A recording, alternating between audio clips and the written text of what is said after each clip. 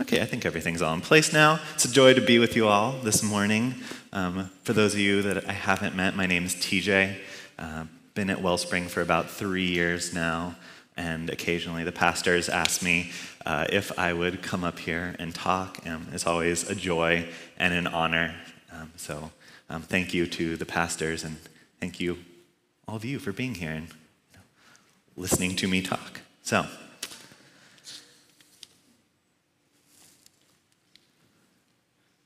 make sure we have everything. On this second Sunday of Advent, when we have lit the candle of peace, we'll be continuing where Pastor Cheryl left off last week with the introduction to the Gospel of John. So we're going to jump right into the text this morning. So hear these words written about Jesus of Nazareth, the one whose birth we are eagerly awaiting. Right? In the beginning was the Word, and the Word was with God, and the Word was God. He was with God in the beginning. Through him all things were made. Without him nothing was made that has been made. In him was life, and that life was the light of all mankind. The light shines in the darkness, and the darkness has not overcome it. The word of the Lord. Thanks be to God. Peace in our time. These are the words of the extraordinary, yet homicidal artificial intelligence named Ultron, as made famous in the second Avengers movie, Avengers: Age of Ultron. As is the case with most movies about out-of-control artificial intelligence, Ultron has very admirable intentions. He makes it clear that his primary objective is peace in our time. The issue is that Ultron concludes that the only way to stop all fighting and pain and the chaos that he observes in the world is for humanity to become extinct. The only way to ensure that there is peace is to separate the source of animosity from the world. Now, I can see where Ultron's coming from. Humans do have the capacity for a lot of chaos and pain, but I'm willing to publicly state I think Ultron is wrong. You can quote me on that. I'm fine with it.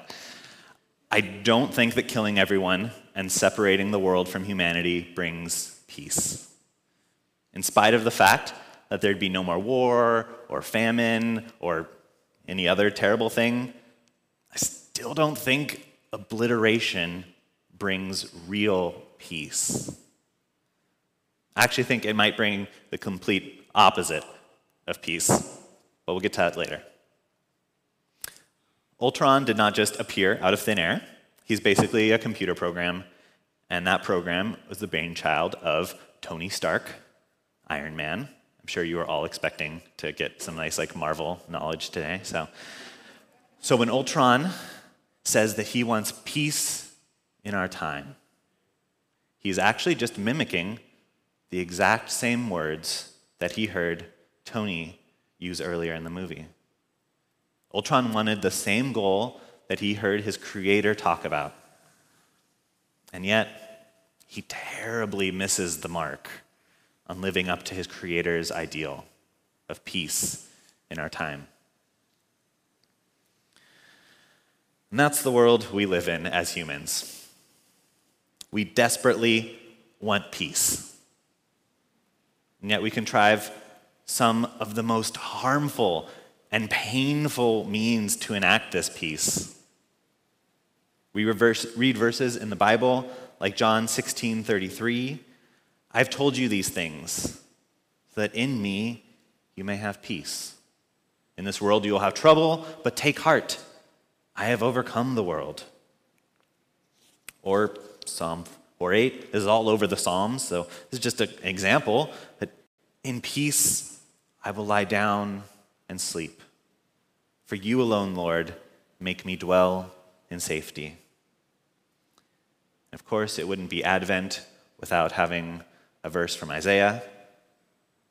and he will be called Wonderful Counselor, Mighty God, Everlasting Father, Prince of Peace. Of the greatness of his government and peace, there will be no end. We understand that God wants us to live in peace. But historically speaking, we're terrible at this. At least we are if you define peace simply as the absence of violence. Thanks in no small part to Leo Tolstoy, we're told that the opposite of war is peace.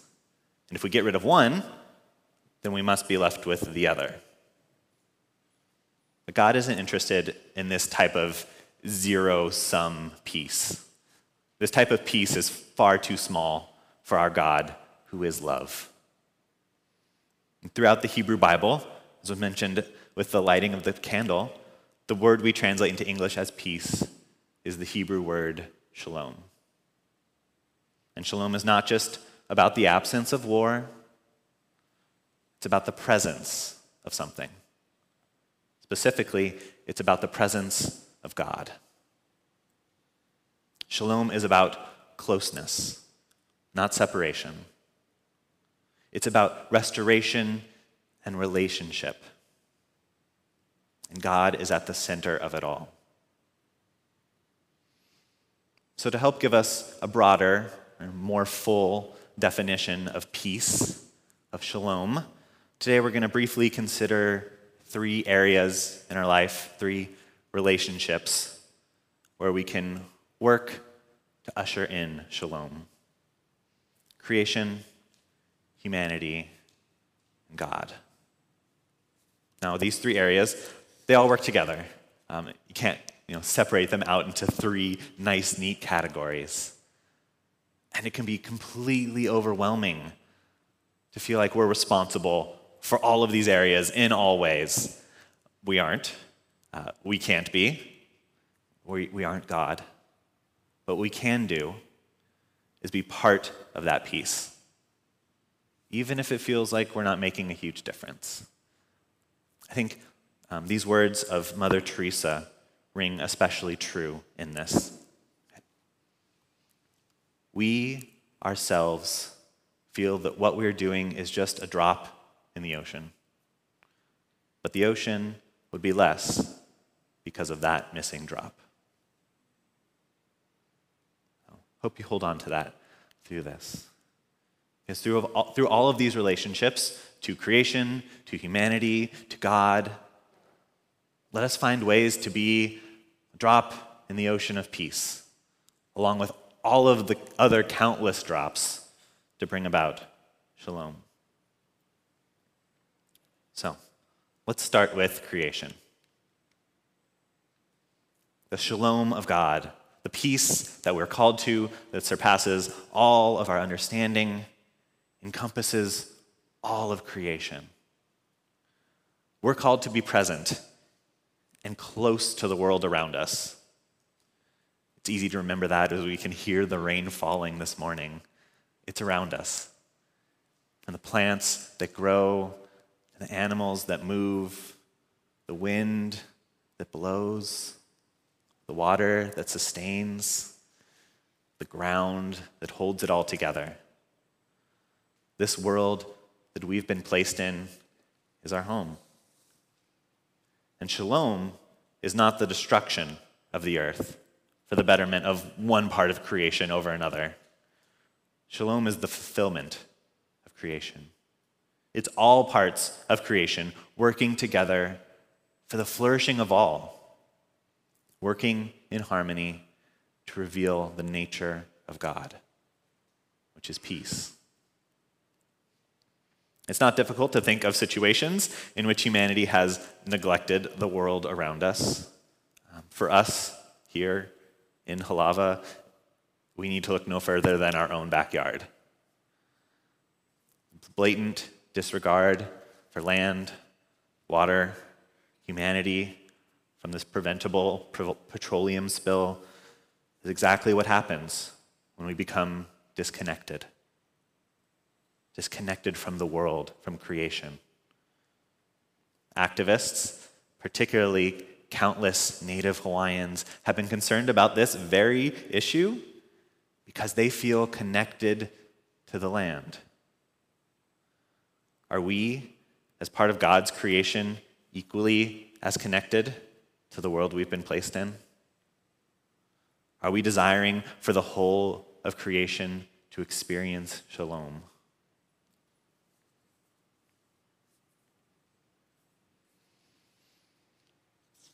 Second area I want to talk about is our relationship to others, to humanity. Because shalom is not something that's done in isolation. Having the connection with others is part of what brings peace into this world. Restoration does not happen by pushing people away.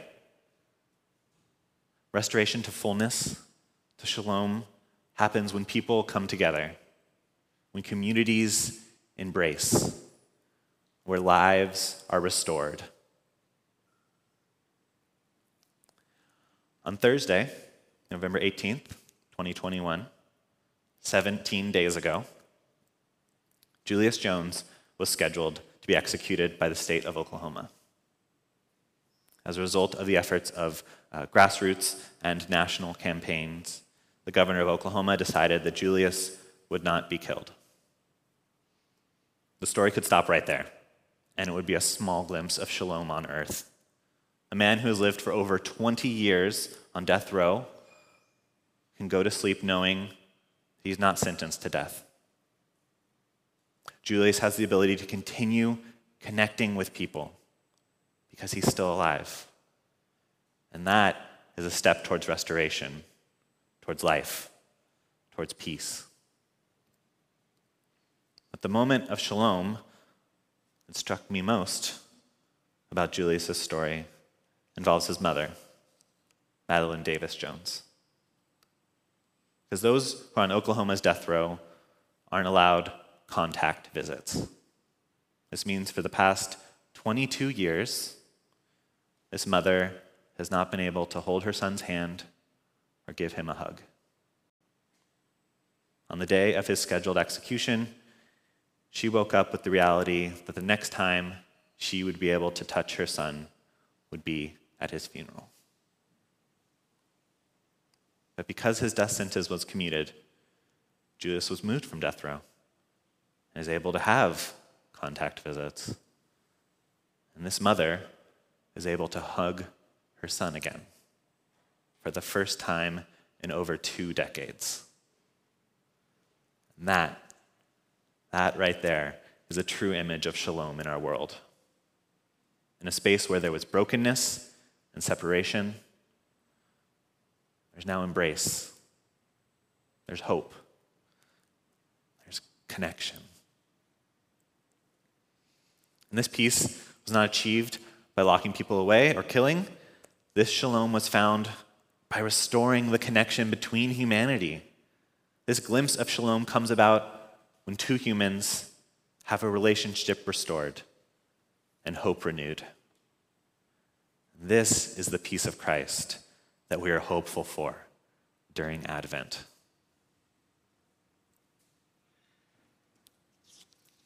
The last area I want to talk about in ushering in peace to our world is through our relationship and our closeness to God. We are in the season of Advent, the church season of waiting. But what are we waiting for? I'm sure the wave makers know this answer because it's a Sunday school answer. We're waiting for Jesus. And that's true. But we're not just waiting for a baby named Jesus. We're waiting for our world to experience God in the flesh. Incarnation in the flesh. And this incarnation, this shalom, is worth waiting for. But why is it important and meaningful that God is fully human, that God is incarnate, has a body? It means that God knows from experience what it means to be human. As we all know what it's like, right? We're all humans. Okay, some of us are, great. But God knows this too. He knows what it means to laugh, to cry, to celebrate, to mourn. God willingly chose to close this gap between God and humanity through the incarnation. Through God's closeness to humanity, particularly in the life of Jesus on earth, we are able to see more glimpses of peace, more glimpses of shalom. If we look back at John 1, which we read at the beginning, it says, "In him was life, and that life was the light of all mankind. The light shines in the darkness, and the darkness has not overcome it." The light of Christ is the peace of Christ that penetrates the darkness in our world. The way to counteract that separation and the darkness is for more light, for more shalom. Naturally, this brings us back to Ultron. See, the problem with Ultron's plan is that he didn't understand peace. He didn't understand shalom. Because peace, shalom, it requires a world. It requires people. It requires God. Killing people won't bring humanity closer to the world. It won't bring people closer to people. And it won't bring people closer to God. It destroys and separates.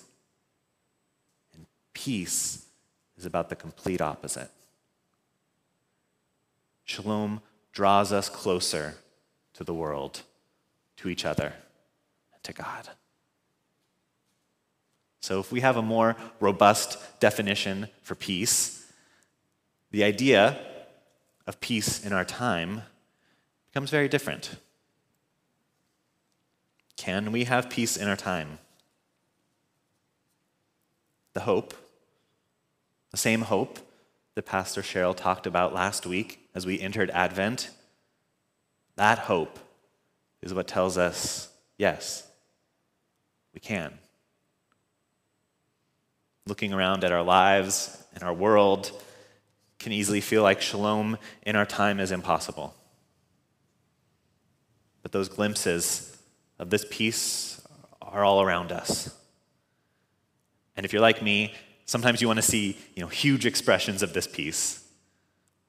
But reminded of the words we read from Mother Teresa, we ourselves feel that what we're doing is just a drop in the ocean. And it is. But the ocean would be less because of that missing drop. It would be. So through big and small ways, with the world around us, with people around us, with God who is always with us, that is how peace comes to earth. And it's not just at Christmas, in God becoming a human, where we are brought close to God. For Christians, one of those moments where we're reminded of this hope and embody the peace of Christ, have a real closeness with God, is in communion. In taking Christ's body and blood and bringing it close to our own body, to our own blood, we are partaking in an ancient tradition. We're using elements grown from the earth, grains, juice, acknowledging that the world we are in provides for us in countless ways. We also take communion as a church because faith is a communal task. It takes each and every one of us. The church I went to in high school had a tradition after every communion service After everyone had eaten their wafer and sipped their little cup of juice, everyone in the sanctuary would hold hands and sing the hymn, "Blessed be the ties that bind." And people would stretch across aisles and over rows to make sure that everyone was holding hands. It was quite a sight to see, because it wasn't, everyone wasn't just packed together. Sometimes you had to really work for it. And that was always one of my favorite moments because of how everyone was intentionally included, how everyone was physically connected in this sacred moment to be close to God. And that's what communion's about. Coming closer to the presence of God, along with the whole church, locally, globally, across all time. So, as we enter this time of communion, we come to the table knowing that through Christ, God reaches out across vast distances to invite everyone to God's own table, to close the gap of separation between God and us. Through this bread and this cup, we've been given the gift of experiencing, of seeing and tasting shalom, of peace in our time. The Lord Jesus, on the night he was betrayed, took bread.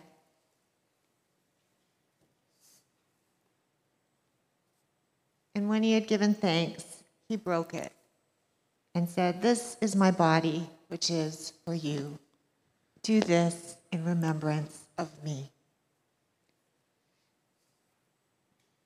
In the same way, after supper, he took the cup, saying, "This cup is the new covenant in my blood.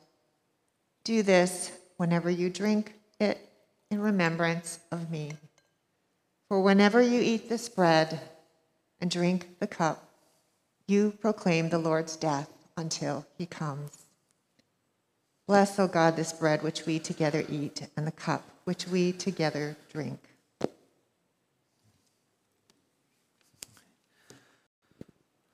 Lord, as we enter this time of communion with you, with the church, we ask that you meet us, that we feel your presence, and know that we are loved, that we are welcome, and that your peace, which surpasses all understanding,